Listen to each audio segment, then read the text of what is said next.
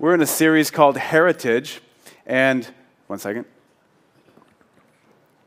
The hope has been that other pastors in the Reality family would share something that they received here, just as Bo said. So some Reality family trait that has impacted us from CARP that has spread throughout the country and in some cases throughout the world, right? To LA and to San Francisco and Stockton and London and Hawaii and this little city called Boston. And so when we planted Reality Church Boston almost 7 years ago, there were several seeds that were transplanted from this soil to that one.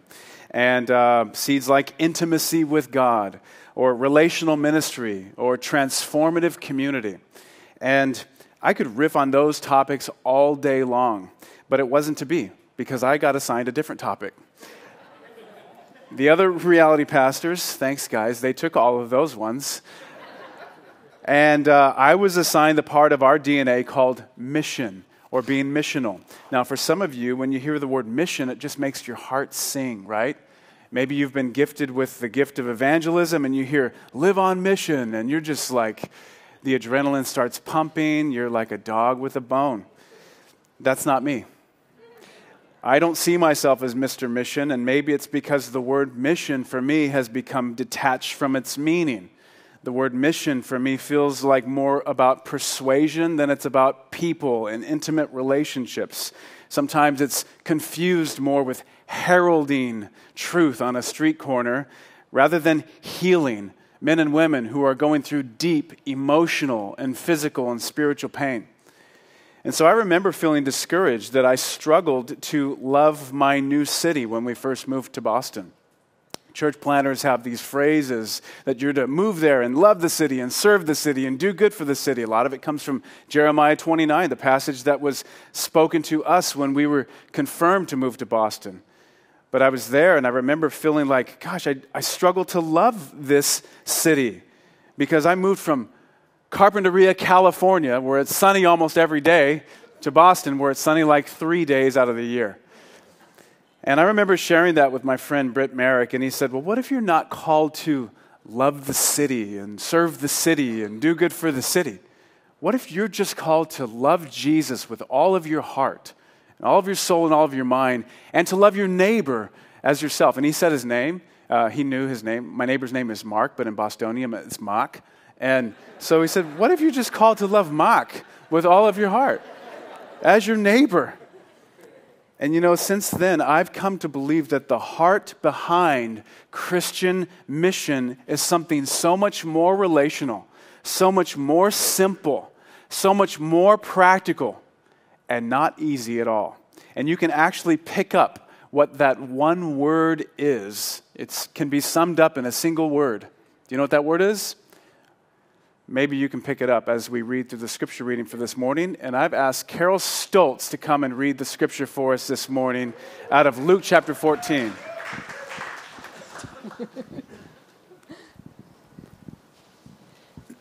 We're reading from Luke chapter 14, verses 12 to 24. He also said to the ones who had invited him, when you give a lunch or dinner, don't invite your friends, your brothers, your relatives, or your rich neighbors, because they might invite you back and you would be repaid. On the contrary, when you host a banquet, invite those who are poor, maimed, lame, or blind, and you will be blessed, because they cannot repay you, for you will be repaid at the resurrection of the righteous. When one of those who reclined at the table with him heard these things, he said to him, the one who will eat bread in the kingdom of God is blessed. And then he told him, a man was giving a large banquet and invited many. At the time of the banquet, he sent his slave to tell those who were invited, come, because everything is now ready. But without exception, they all began to make excuses. The first one said to him, I have bought a field and I must go out and see it. I ask you to excuse me. Another said, I have bought 5 yoke of oxen, and I'm going to try them out. I ask you to excuse me. And another said, I just got married, and therefore I'm unable to come. So the slave came back and reported these things to his master. Then in anger, the master of the house told his slave, "Go out quickly into the streets and alleys of the city and bring in here the poor, maimed, blind, and lame." "Master," the slave said, "what you ordered has been done, and there's still room." Then the master told the slave, "Go out into the highways and lanes and make them come in, so that my house may be filled. For I tell you, not one of those men who were invited will enjoy my banquet." This is the word of the Lord. Thanks be to God. Thank you, Father in heaven, that you're here with us. And Jesus, you tell us you walk in the midst of the lampstand. You walk in the midst of your church. You are present right now with healing power and love and grace. You have words for us to enliven our soul and bring a peace beyond understanding no matter where we might find ourselves. And we ask this, that we would experience this. Give us ears to hear. And right now, if you're sitting there and you're saying, "God, you feel far from me," just voice that to God in a whisper. And if you're saying, "Jesus, I need you," voice that to Jesus right now in a whisper. He is here amongst us. And I ask, Lord, that in no way would I be in the way of what you want to say this morning to your beloved. We pray this in the name of the Father and Son and Holy Spirit. Amen. When I read this passage, it reminds me that mission is more relational and more simple than I tend to imagine it. And Jesus' way of mission is as much about breaking bread as it is about sharing truth, is as much about passing a cup as it is about proclaiming the kingdom. It's more about sharing food than sharing a formula. And if you summed it up in one word, what we just read there, you could sum it up with this particular word, and the word is hospitality. In fact, this is just the one amongst many scenes in the Gospels that reveal that hospitality is the heart behind Christian mission. One New Testament scholar says, in Luke's Gospel, Jesus is either going to a meal, at a meal, or coming from a meal. So many times in the Gospels, it says Jesus was eating. Jesus was there dining. Jesus was reclining. That's no accident. Jesus' primary vehicle for doing mission was in hospitality, giving it and receiving it. Tim Chester, an author, says, "We can make community and mission sound like specialized activities that belong to experts. And some people have a vested interest in doing this because it makes them feel extraordinary. Or we focus on dynamic personalities who can hold an audience and lead a movement. Some push mission beyond the scope of ordinary Christians, but the Son of Man, he came eating and drinking." It's not complicated.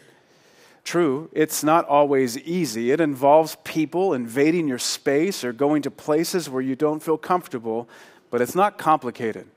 If you share a meal 3 or 4 times a week and you have a passion for Jesus, then you will be building up the Christian community and reaching out in mission. Please do not misunderstand me. As Chester said, the spiritual practice of hospitality can be hard. You know why? Because it invades your space. It invades my time, my calendar. It can be awkward. It can force us into having those awkward, honest conversations that in the life of the church, where we're accustomed to being nice and being like cordial with one another, we're not used to having those kinds of conversations, but that's part of spiritual growth. But notice in verse 14, even though hospitality might cost you some honest conversations, your comfort, and probably some cash, Jesus is so serious about this form of hospitality that he promises that his followers will be repaid or rewarded in the coming age. Verse 14. Why? Because hospitality is the heart of Christian mission. And I want to show you in 2 ways how it is. Number one, we'll break down the rest of this talk in this way. The reason why it's the heart of Christian mission is that, number one, hospitality is how we share God's welcome with the world. And number 2, hospitality is how God shares his welcome with you. So first, hospitality is how I share God's welcome to the world. Now today when we use the word hospitality, we tend to think of one of 2 things. We either think of the hospitality industry like restaurants or hotels, or we think of Secondly, entertaining friends and coworkers, or clients, etc. But here's the thing about the kind of hospitality that Jesus is talking about here, that he's displaying. We'll call it kingdom hospitality for our purposes. It's more of a spiritual practice than a dinner party for associates. Social grace.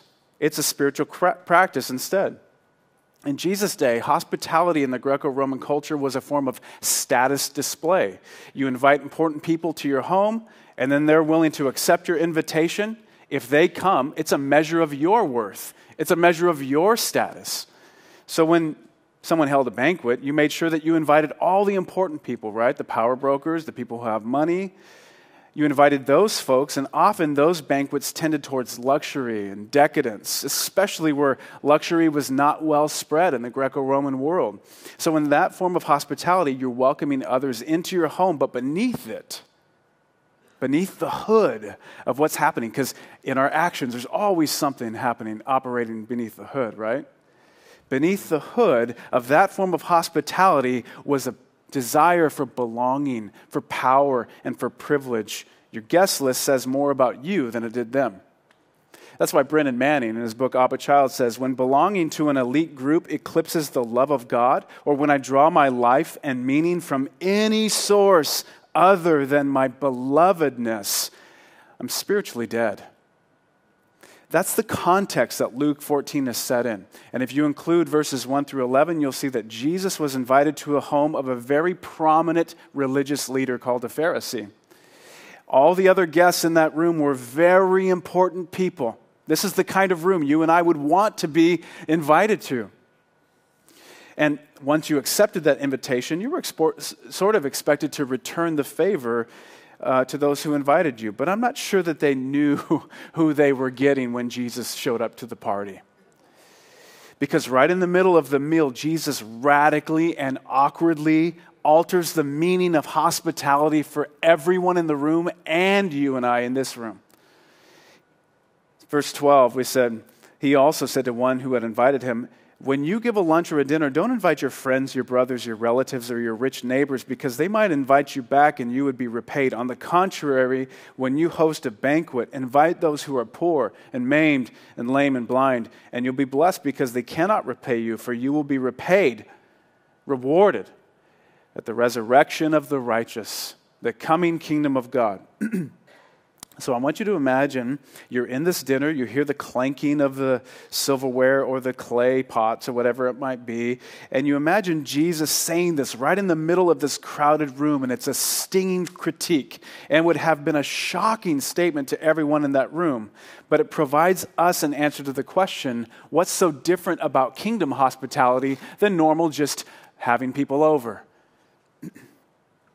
Kingdom hospitality is when you show hospitality to those who can never reciprocate.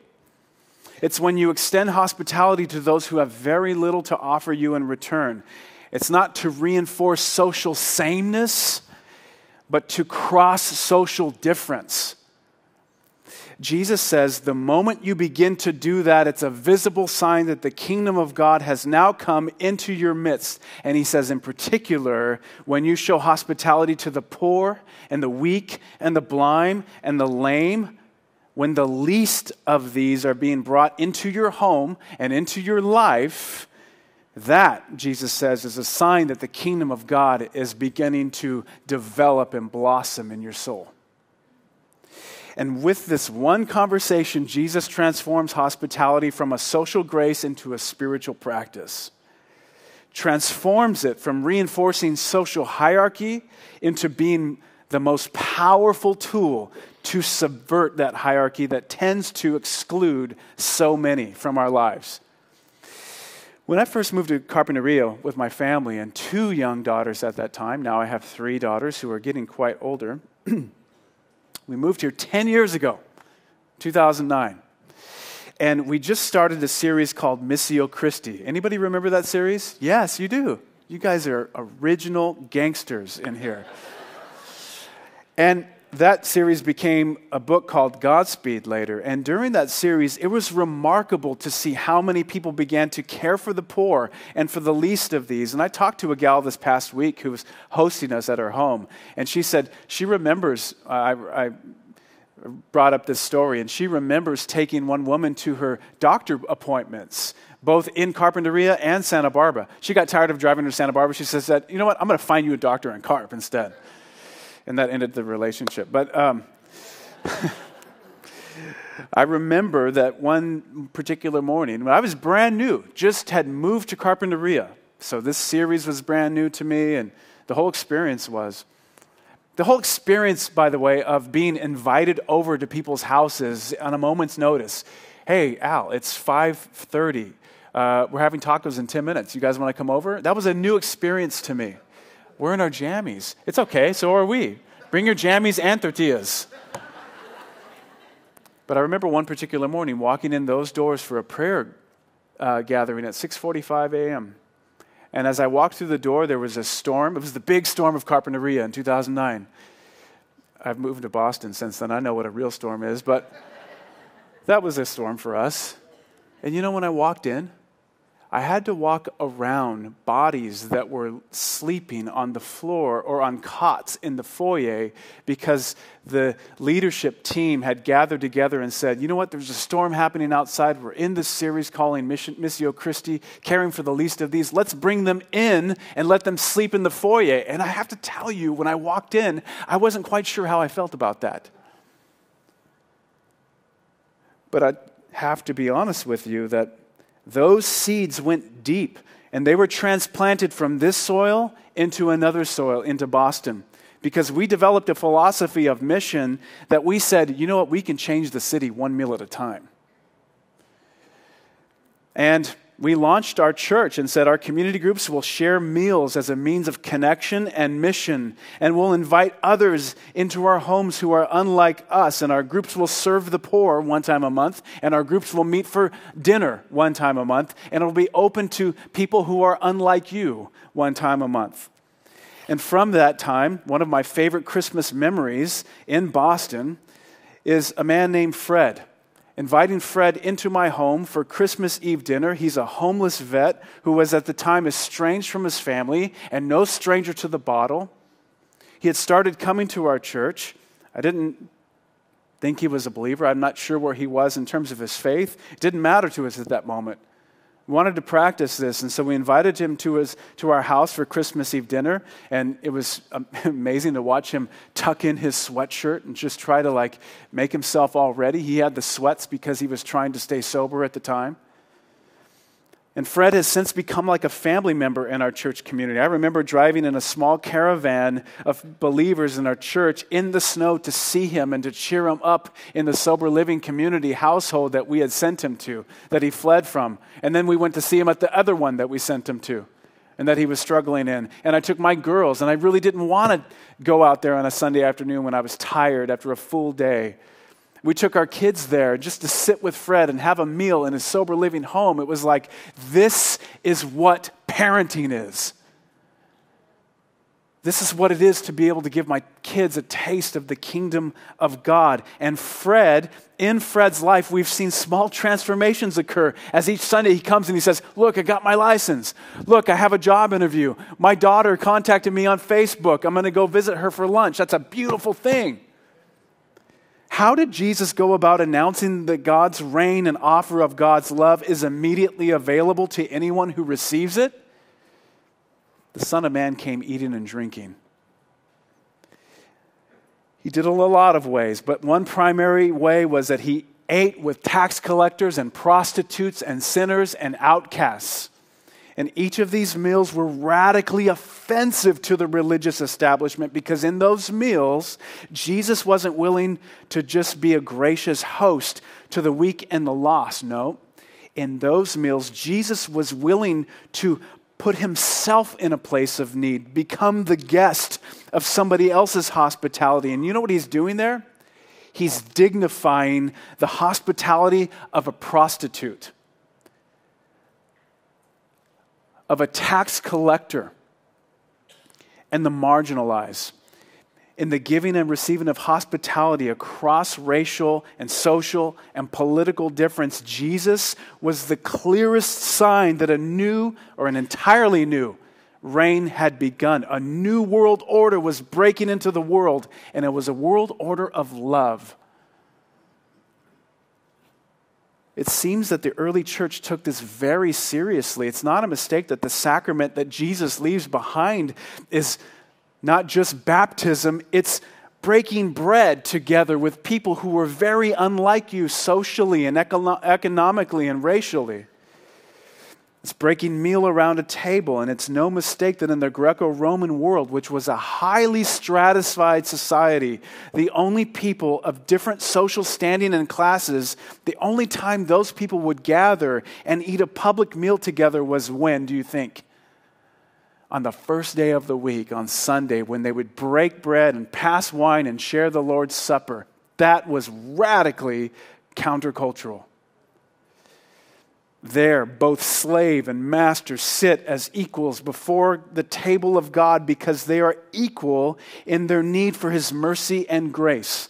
There, men and women come as equal children of God, Jew and Gentile. Every division, every hierarchy, every superior and inferior class is brought to the mercy of God because God says at this table, son, daughter, I want you to pull up a chair because you are my welcome guests. And I want you to break bread with this person who's very unlike you, and you might have differences of opinion with them. And that's good because that's the kingdom of God. And do you know what? You got to listen to this. In the life of the early church, it seems that this command to practice this new kind of hospitality was taken so seriously that when you look at some of the requirements of being an officer in the church, there's only a handful of things that come up in every single one of those lists. But one of the requirements is that leaders must practice hospitality. It's become far more than a social grace in the life of the Christian community. In the early church, it was a spiritual practice that became a responsibility to practice so that the world would see an entirely new order of love that's begun in Jesus Christ. And beyond the early church, every historian of the ancient West would acknowledge that it was the Christian faith and hospitality that transformed the Western view of obligations to the poor and the weak and the marginal. How do you think Salvation Armies come to be? You could no longer ignore others because you were of a higher class. They were those who were made in the image of God and that you had an obligation to love. There's a woman by the name of Rosario Butterfield. I don't know if any of you have ever heard of her. She was a tenured professor at Syracuse University. She was a lesbian activist fighting to advance the cause of LGBTQ equality and a self-confessed unlikely convert. In her 1999, in her conversion, or in her life in 1999, her life intersected with the gospel of Jesus through a friend's radical, ordinary hospitality. She had a friend who was a pastor in a Presbyterian church in New York City that would open his home. And once a week, the door was always open at 5:30. You can come in and just have a meal, and we're just going to open the Bible, and we're going to sing a song from the Psalter, and we're just going to talk about life and Scripture and our hurts and our pains and our healings and how we can help one another. And she tells a story about how she met this Presbyterian pastor, and she actually wrote a book called The Gospel Comes with a House Key. That house key is hospitality. And she says, for 2 years, I was loved and welcomed by a Christian community that I mocked, I despised, I rejected. I accepted them when it worked for me and rejected them all the other times. There is simply no other way I would have walked into a church if I hadn't had a genuine friendship with the man behind the pulpit. I met with them once a week at their home. The door was wide open. People were always in and out of the house. People from the church and people not from the church. Heated, genuine conversation would happen. People would speak honestly and tears would flow, but it was different because Ken would open the Bible and sing from the Psalter, and then he would pray. It was so disarming, I couldn't help but go back. It was in this context of hospitality that Ken brought the church to me, because it was impossible for me to go to the church without the bridge of somebody's home. And then she says, the difference between entertainment and hospitality is that entertainment's about impressing people and keeping them at arm's length. I know how to do that. I'm pretty good. Hospitality is about opening up your heart and your home, just as you are, and being willing to invite Jesus into the conversation. Not to stop the conversation, but to deepen it. Hospitality is fundamentally an act of missional evangelism. Boom. How did Jesus go about announcing that God's reign and love is immediately available to anyone who receives? I asked that question before. The Son of Man came eating and drinking. One of the most spiritual questions that we can ask ourselves is this. You ready for it? It's hard medicine. Who do I eat with? I think that what this passage is pressing is that if Christians want to, at some level, be a visible sign that God's reign has begun in Jesus Christ, then as followers of Jesus, I have to ask myself, how can my table also accompany people who are very much unlike me? And then those meals, that kind of practice of hospitality, the watching world begins to see this new world order that's out of love and has the power to transform anyone as we become neighbors to everyone. Kingdom hospitality is how we share God's welcome with the world. It's how we share God's welcome with the world. That God is pulling up a chair for you, desires you to come to Him, to sup and dine with Him, with all of your brokenness and all of your flaws, all of your excuses, all of your religious smokescreen, and say, son, daughter, this is my body broken for you. This is my blood shed for you. Kingdom hospitality is how we share God's welcome with the world. And as Jesus says, do you have any idea how hard it is for those who have it all to enter the kingdom of heaven? Many of us do have it all. And when we share hospitality, when we're willing to share a table, or our trouble, or our sorrows, we begin to break down those senses of entitlement that can creep in so subtly. All who are lame and poor and miserable and blind, you are welcome at God's table. And Jesus tells this parable and says these words, but He doesn't say, okay, now go do it, because that would be very crushing, wouldn't it? It'd be very crushing to live under that kind of weight of requirement. So what does He do? He instead does what He does so well. You know what He does? He tells a story. And that leads us, secondly, to our last point, that hospitality is not just how God shares His welcome with the world. Hospitality is how God shares His welcome with you. Again, let me set the scene. When Jesus says these words at the dinner table, you can imagine how shocked the listeners would be. For one, they're shocked that Jesus would say such things in this kind of setting. He's totally disrupting the norm. But two, they would be shocked at imagining what their life, right now, because you might be imagining what your life or your social circles might look like, how they might be interrupted if you begin to practice this form of hospitality and mission. How the poor and the blind and the lame would fit into my life or into my home or into my social setting. Sometimes when we have guests over to our home, we'll ask the question, if you could have dinner with any historical person, who would you have dinner with? And anyone who ever says, oh, Jesus Christ, I'm like, you obviously never read the Bible. Because Jesus will blow your dinner party up in a moment. He'll wreck that whole thing. That's what's happening here. Jesus is blowing up this dinner party with the concept of hospitality, and in the midst of that awkwardness, some guy gets religious. He just shouts out, the one who eats bread in the kingdom of God is blessed. It's like people who just say religious words because they forgot how to be normal. It's a pet peeve. After living in Boston, that'll happen.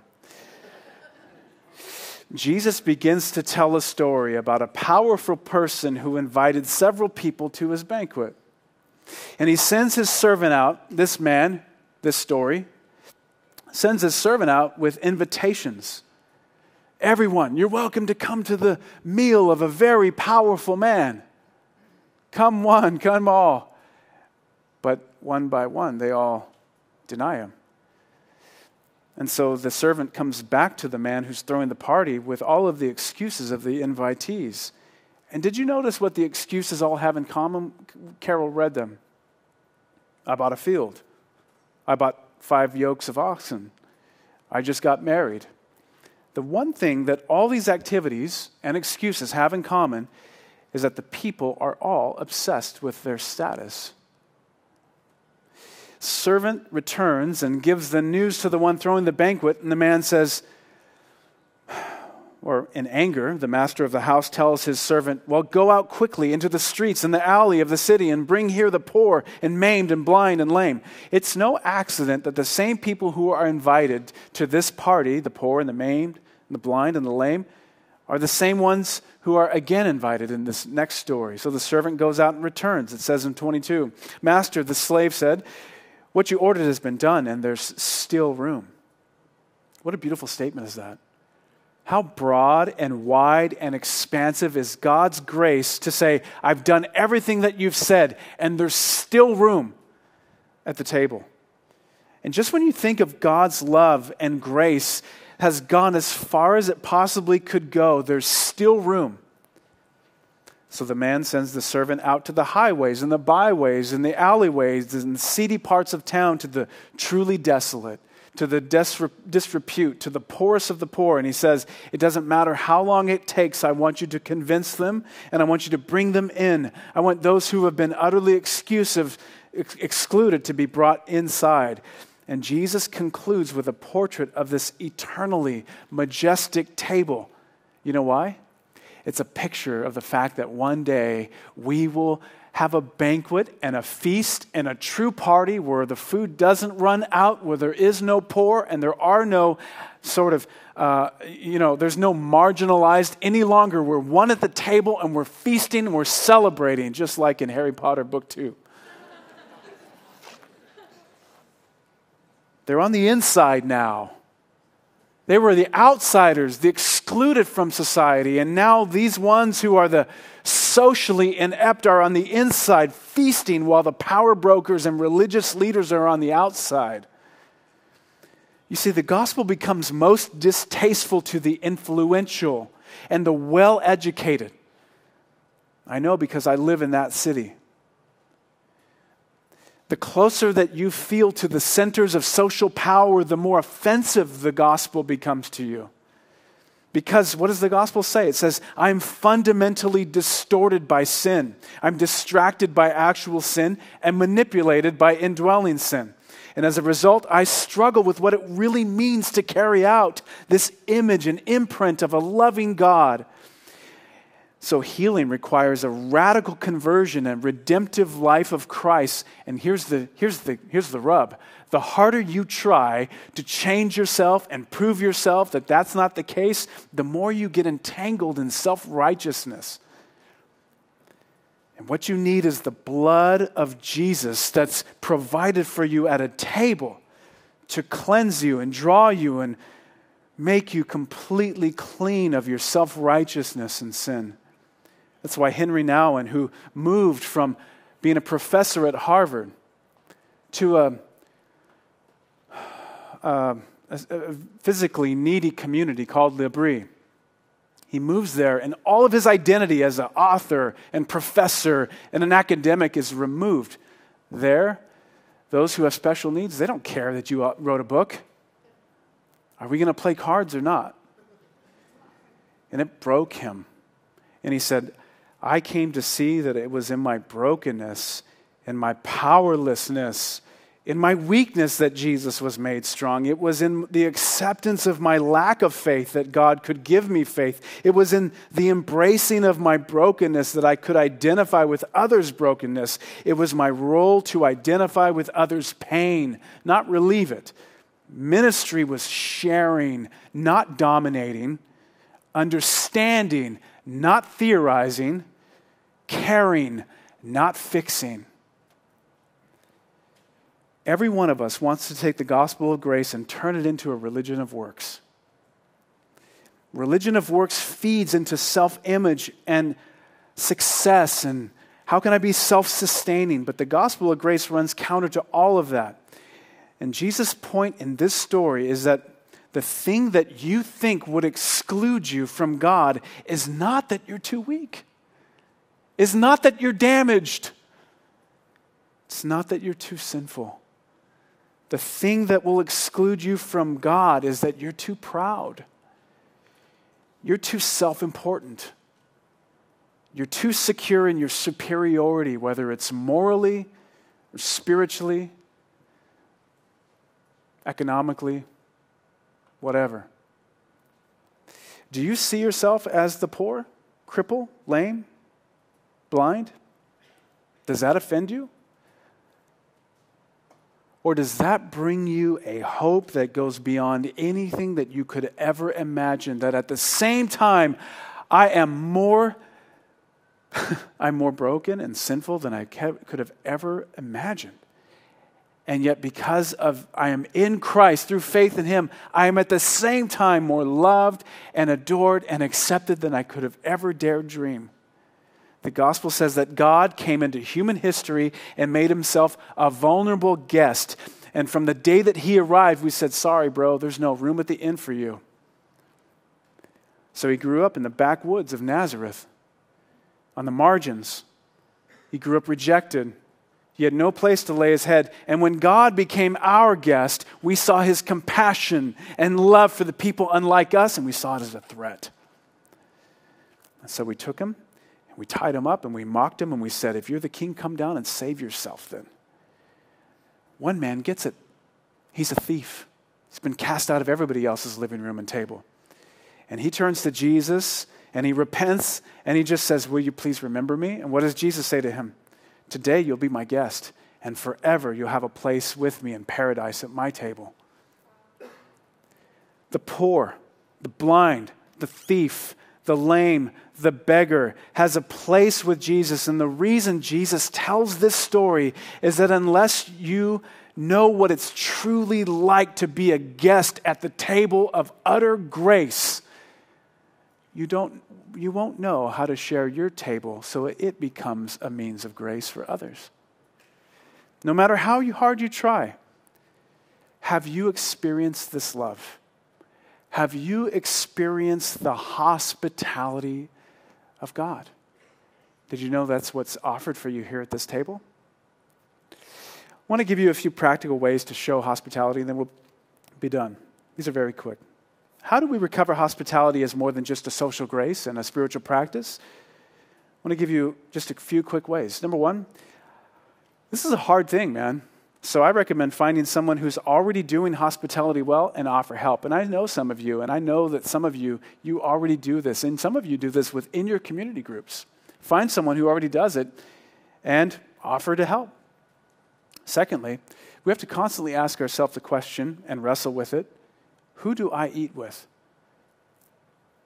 Who do I make it a point to eat with? Is it only those who can further my career, further my social acceptance, further my social standing? Or is it others who can offer me something in no return? Number three, make sure that hospitality shows up on your calendar. I don't know if you're like me. If hospitality doesn't show up on my calendar, it just won't happen. And start small. Today I'm going to ask this person at my work for if I can offer them a cup of coffee. Don't be a hero. Start small. Start intentional with hospitality. Number four, be okay with your mess. Of course, it's good and right to honor guests with preparation, but don't feel like you have to be perfect. Sometimes for us, one of the things that gets in the way of hospitality for us is that we're just, we have 3 children, and messes happen, and we don't want people to see our mess. But you know what? That's real life. Everybody's got mess. Number 5, we'll need to do this together.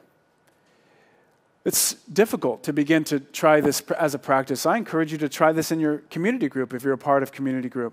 Talking together about how we do this together. These practices aren't just meant to be alone or individual. And number 6, remember the hospitality that God has shown you in Jesus Christ. This is the key that opens the door to the house called hospitality. Remember how wide and broad the table of God is, not because you're worthy, but because he's worthy, and he's sending you back into the world to host a mini table of grace yourself. So as we come to this table, I want you to listen to this. These are the words of Philip Yancey, who wrote a book called What's So Amazing About Grace? And in this book, he quotes an author by the name of Nancy Mears, and she says, I don't partake because I'm a good Catholic. She's a Catholic believer, holy and pious and sleek. I partake because I'm a bad Catholic, riddled by doubt, anxiety, and anger, fainting from severe hypoglycemia of the soul. That's incredible, if you didn't know that. Of course you did. And he goes on, and Nouwen goes on to say this. Just close your eyes and listen to this, because this is what we're doing right now. A few times I've assisted in the ceremony of the Lord's Supper. And when I do, a 60-year-old white woman and a former prostitute comes forward, a man of color whose mind was warped from the Vietnam War. Then there's Sarah, whose turban covers her bald head where the tumor was removed. And then there was Michael, whose stutter was so bad he would physically cringe every time someone would address him. And to each one of these, when they came forward, I would hold out the chalice and the bread, and I'd say, Michael, this is the body of Christ broken for you. This is the blood of Christ shed for you, Michael. What could we offer people other than grace on tap? What better can the church ever offer than a means of grace? Grace here among these shattered families and half-coping individuals. And our Father in heaven, we thank you for the table of grace, the grace on tap that we now come to, called the Lord's Supper. And as we partake not because we're worthy, but because we say, Christ in me, whom I belong to, he is worthy. And we rejoice, Jesus. We rejoice that you pull up a chair for us and say, sit, I've been waiting. Let's have a meal together. We pray this in the name of the Father and Son and Holy Spirit. Amen.